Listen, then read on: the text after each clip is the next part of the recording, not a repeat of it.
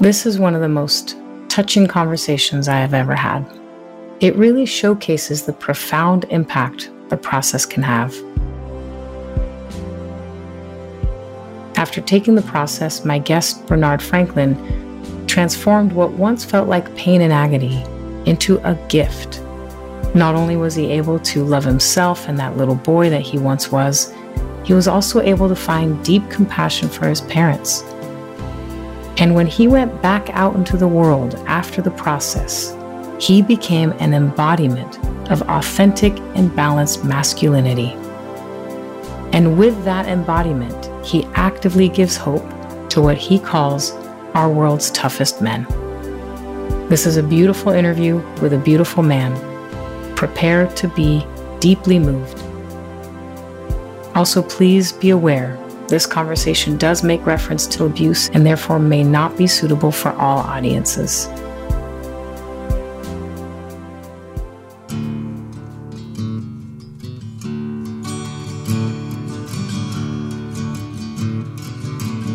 Welcome to Love's Everyday Radius, a podcast brought to you by the Hoffman Institute. My name is Sharon Moore, and I'm one of your hosts. And on this podcast, we talk to Hoffman graduates about how their courageous journey inward impacted their personal lives, but also how it impacted their community and the world at large. So tune in and listen in and hear how our graduates' authentic selves, how their love, how their spirits are making a positive impact on our world today. In other words, get to know their love's everyday radius.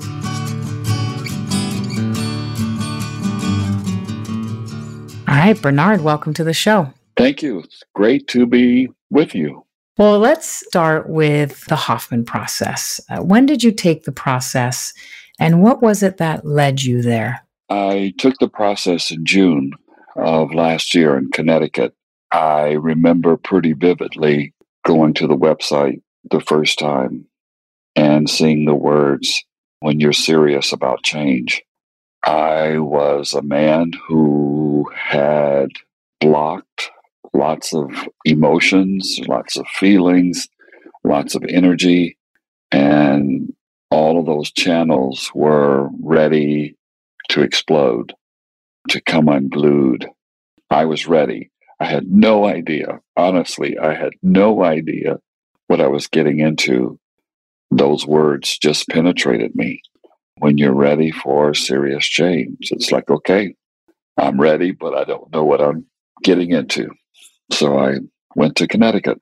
Talk about surrender. And when you went there, were you aware that these channels were ready to explode, or you just knew something needed to shift? I was really unsettled.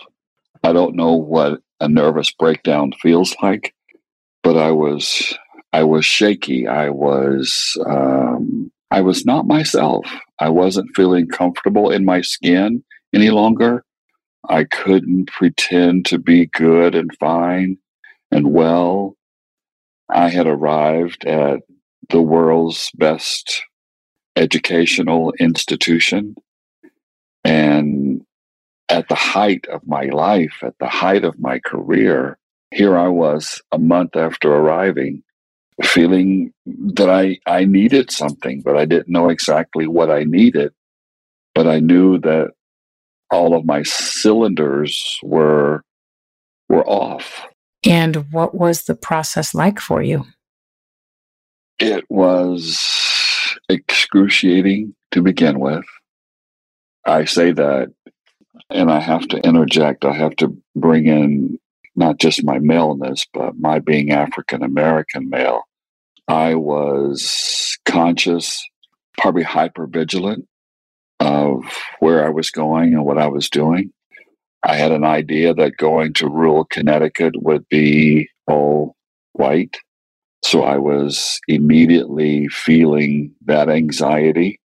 And as we drove from the train, riding in an Uber, deeper into rural Connecticut, the fear and the anxiety continued to rise.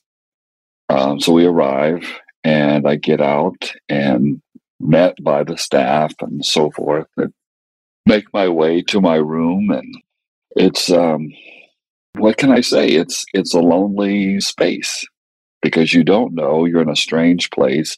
You don't know anyone. And so you settle in and trust that the universe has a plan and a purpose for you that you don't know. So you surrender to where you're at and surrender to those moments.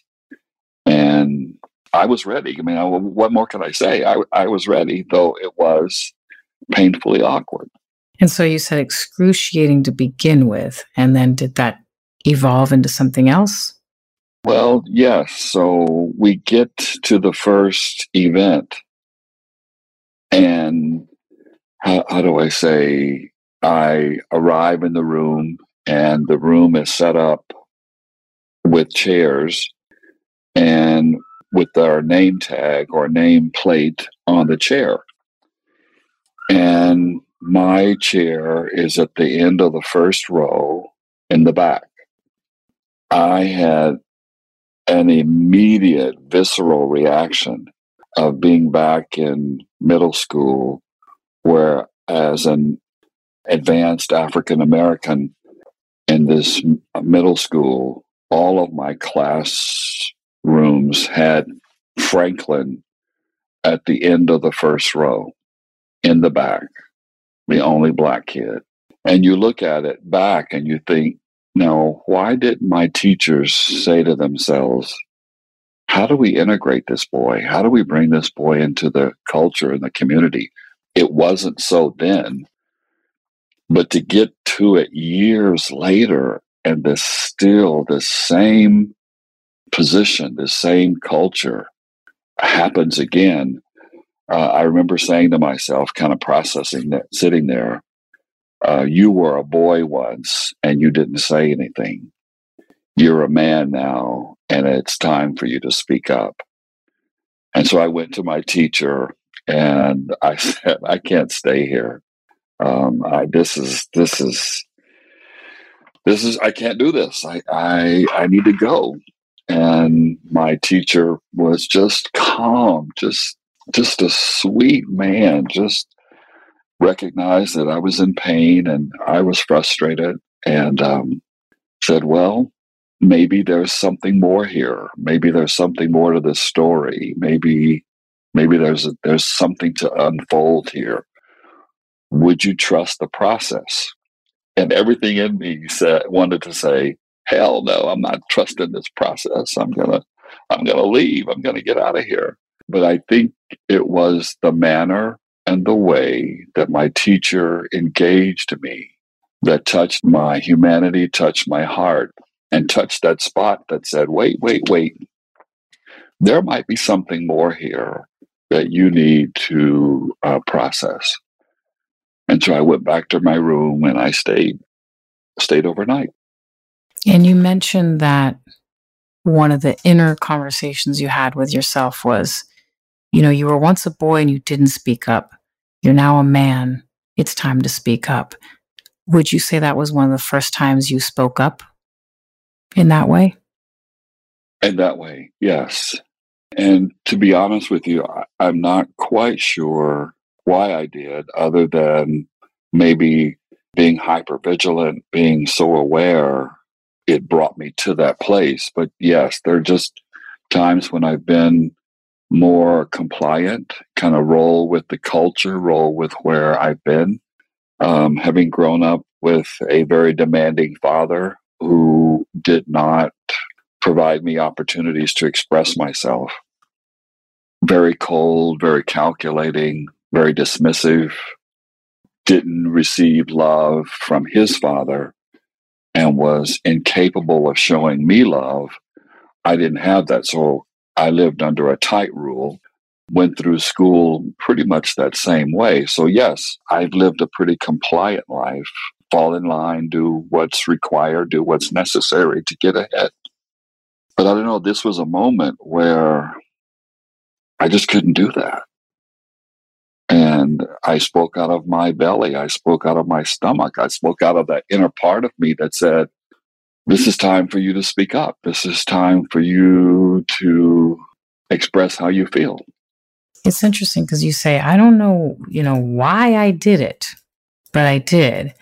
And what I heard you say earlier was when you felt like you were ready, you had a surrender. You said, I'm going to surrender. I'm going to surrender to the moments. I'm going to surrender to this.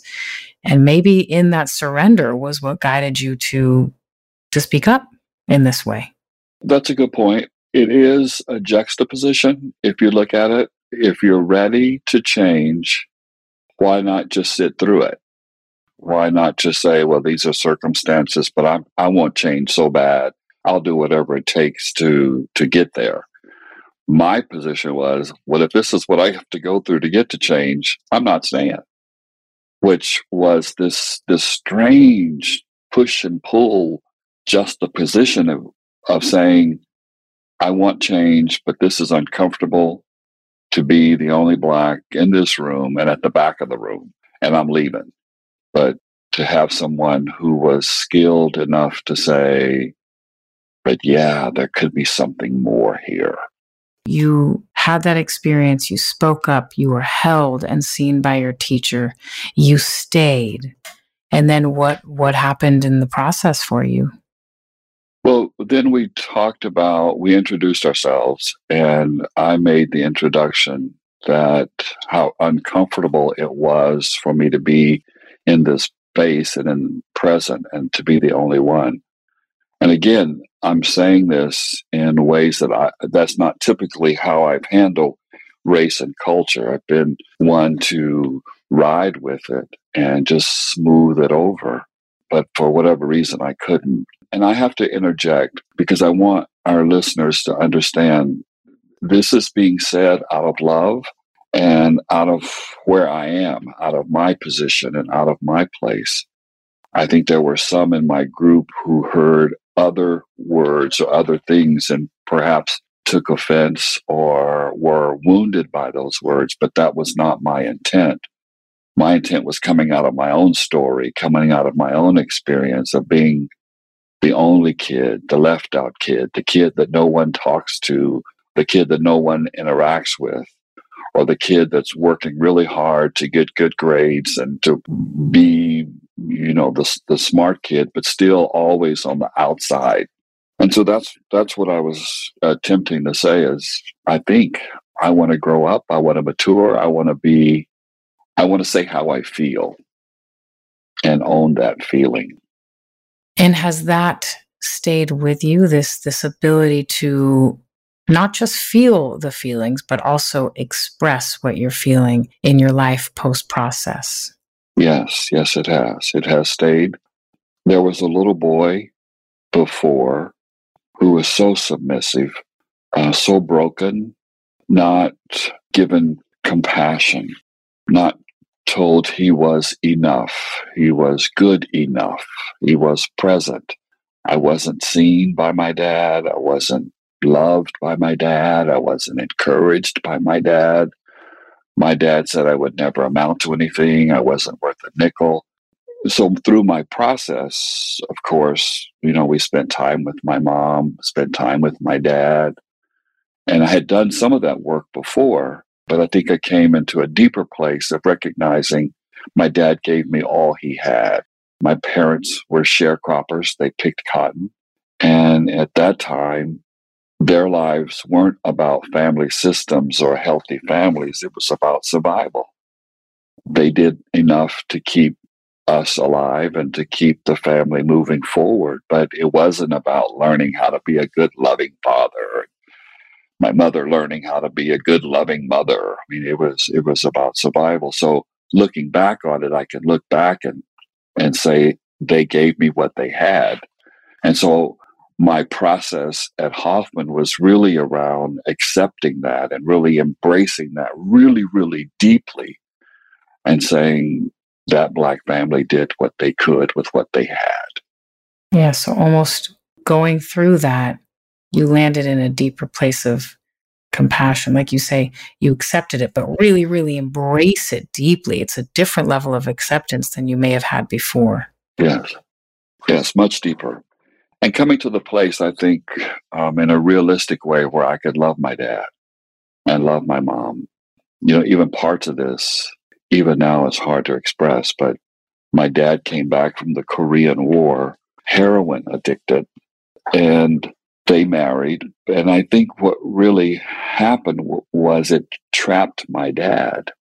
And my dad didn't want to be married, but now all of a sudden he's married. Having come back from the war, you're heroin addicted. You had, if you could say, a great time in wartime. He described how the Korean women really loved African American men. And so he had, I think, this kind of fascination of maybe, and probably some suave. He would be this single guy that would have fun. And it didn't quite work out that way. And then here I come, and that's not what he wanted. So my childhood was really a lot of that resentment and a lot of his anger toward me, a lot of abuse, lots of abuse. I'll say it that way. So Hoffman was a way to really go deep into that space and really own a lot of that pain that I hadn't expressed and really clean it out and begin to let the little boy who wasn't seen, wasn't heard, now finally have an opportunity to be heard and to be seen. How has all of this unfolded in your life? You went back to this. You mentioned you were at, the height of this career and one of the best universities, and suddenly hitting this crossroad of, I can't go on, something needs to change. You have this powerful experience at the process. What's it like when you go back home to your life? It continues.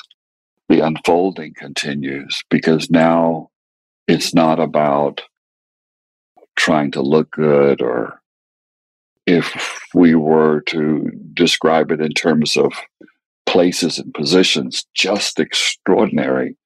The things that I've done, and it's amazing that looking back even now, but especially at my site, how in the world I survived, worked really hard, valedictorian of my high school, first African American student body president, all this enormous stuff, therapist for an NFL football team, just enormous.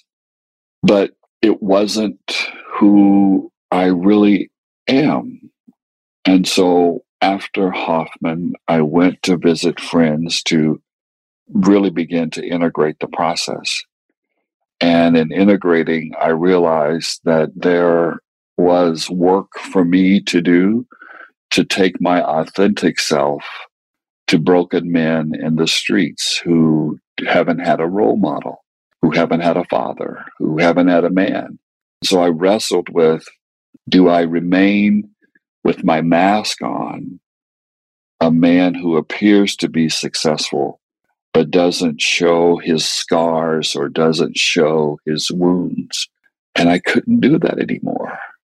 It felt like it was time for me to not hide anymore how I grew up, my pain, my difficulties. It was time for me to own this journey.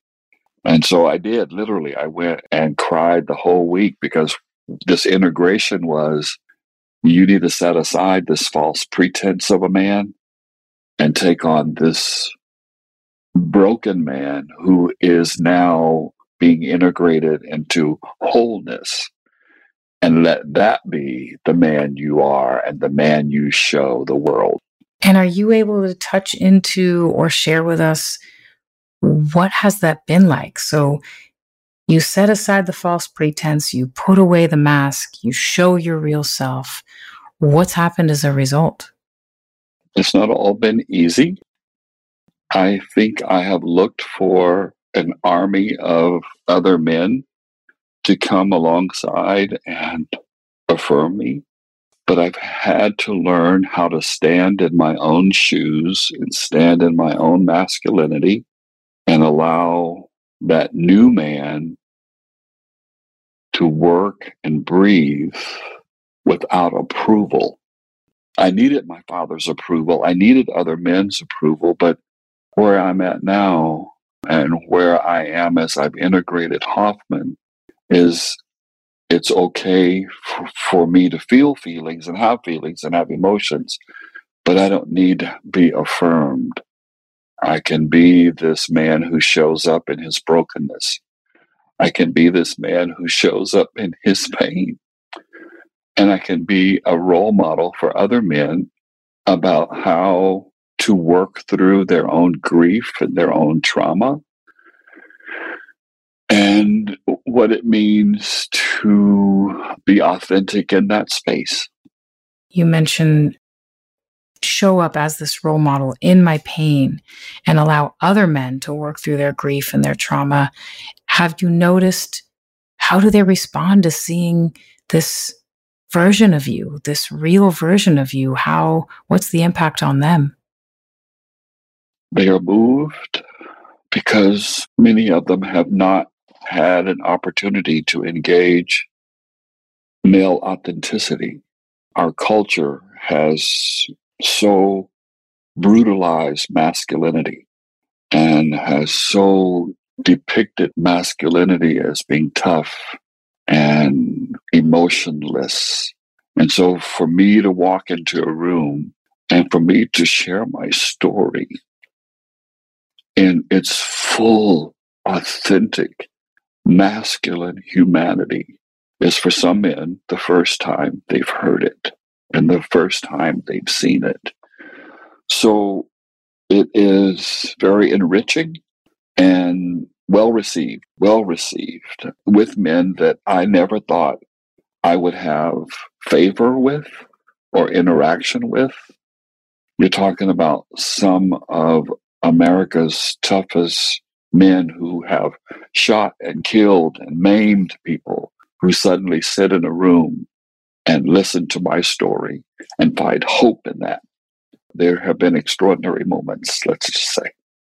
I mean, what I hear is our world needs this. Our feminine and masculine need this. We need to see this version of masculinity.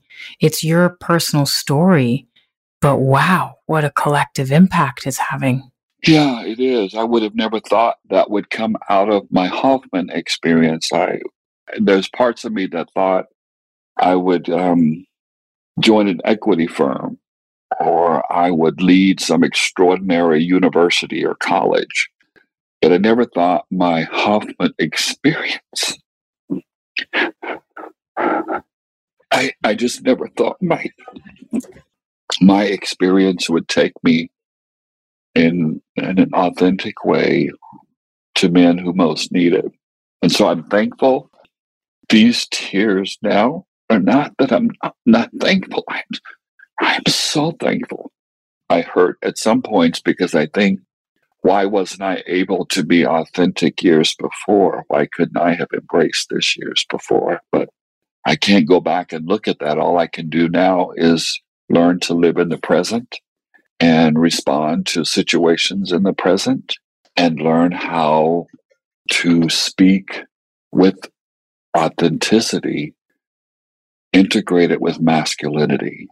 I can't think of a better way of describing it right now, but how do we bring that authentic maleness, that authentic masculinity, yet integrated and balanced with femininity to some of the toughest places in America? So that's my challenge, and I owe it to my Hoffman experience for allowing the true man to come forward and to be in this space, be with you now and be in this space. I have a belief that when we do this kind of work on ourselves, we find ourselves back in the world, members of our community, members of the collective, more communal focused. And your story is another expression of that. If I'm hearing it correctly, it was this thing that you couldn't touch all your life. And maybe you even kept it secret, like you said, a mask, and you kept moving forward and becoming extraordinary in your career and your profession. And here's this thing, this source of shame broke open in the process. And now it is continuing to break open. Like you said, here I am still, it is still unfolding. The work is still taking place, but you are touching into one of the hardest parts of our societies and inspiring them and giving them hope with that story that you were maybe once hiding most of your life. Mm-hmm. Yeah. Even to me, pretty extraordinary. I would have never expected it, would have never even anticipated it. But it also says just how broken a part of our culture is and how we have marginalized a group of people that we've labeled super predators. And they are no different than me, who are looking for some affirmation, someone to say they're good enough.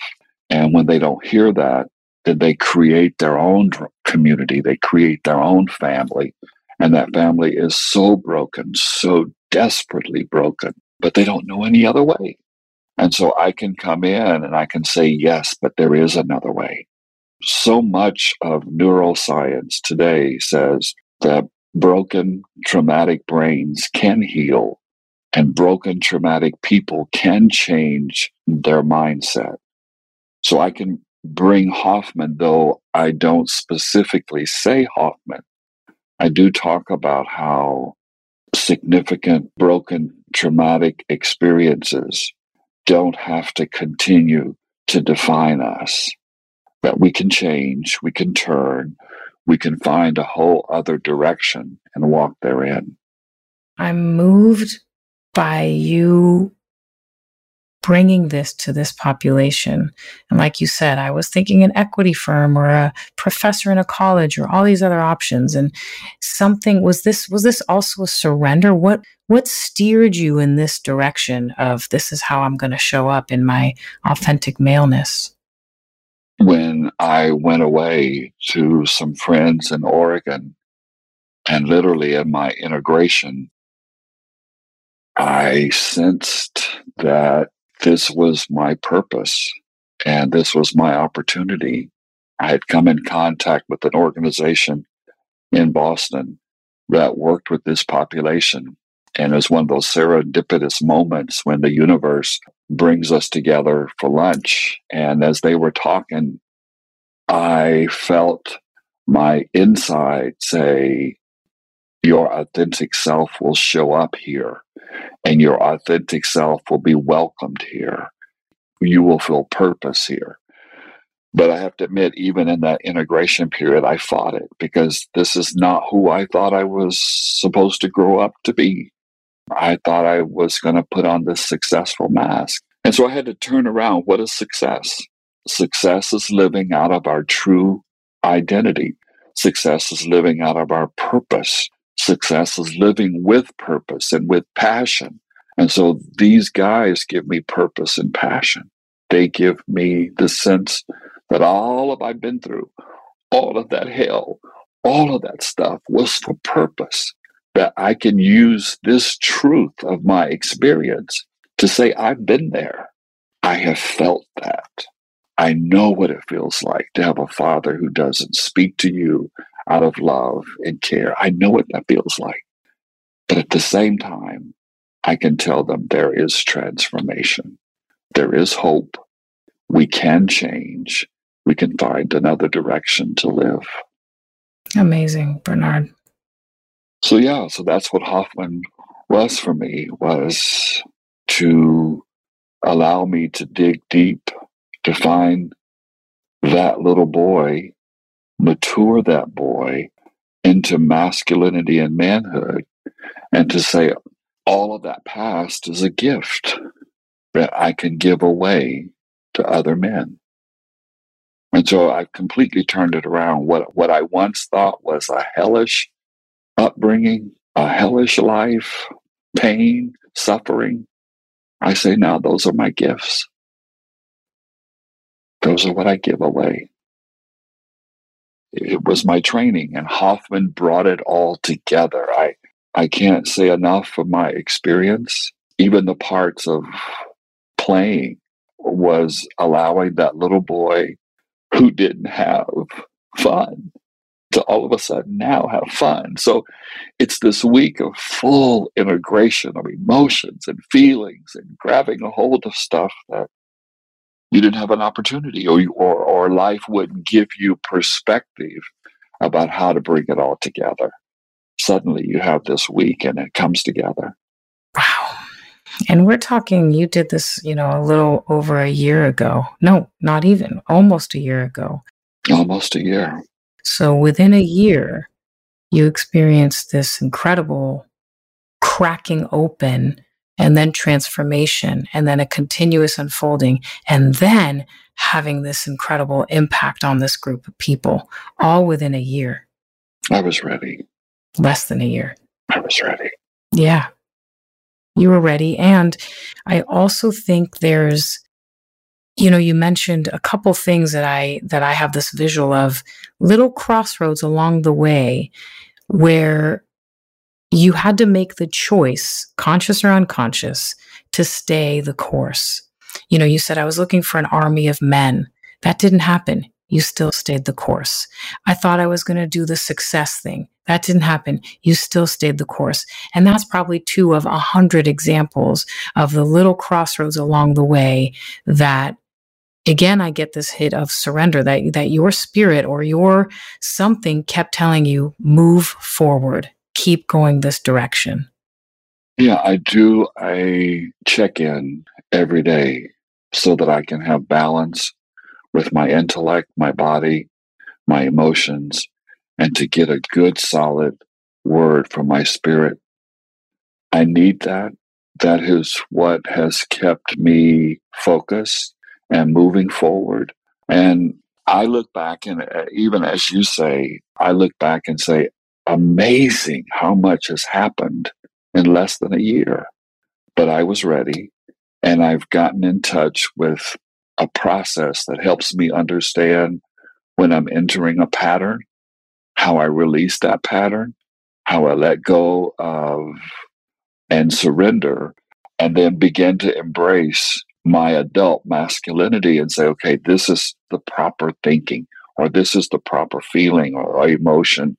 Let's move in that.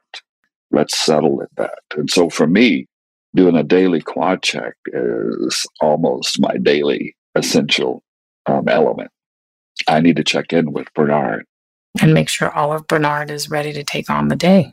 Yeah, exactly. Wow, Bernard.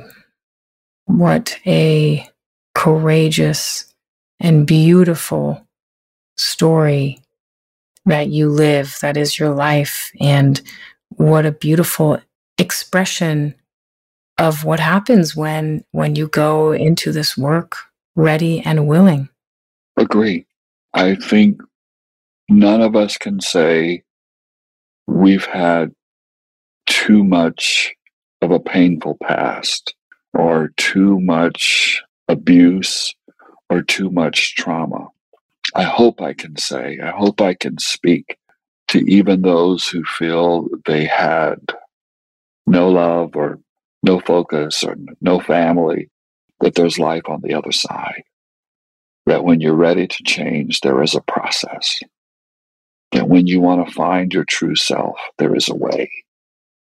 And you can connect with that part of you that the universe wants you to connect with. I hope I can say that to people. Well, you just did, and you do in your life. It's beautiful. Thank you.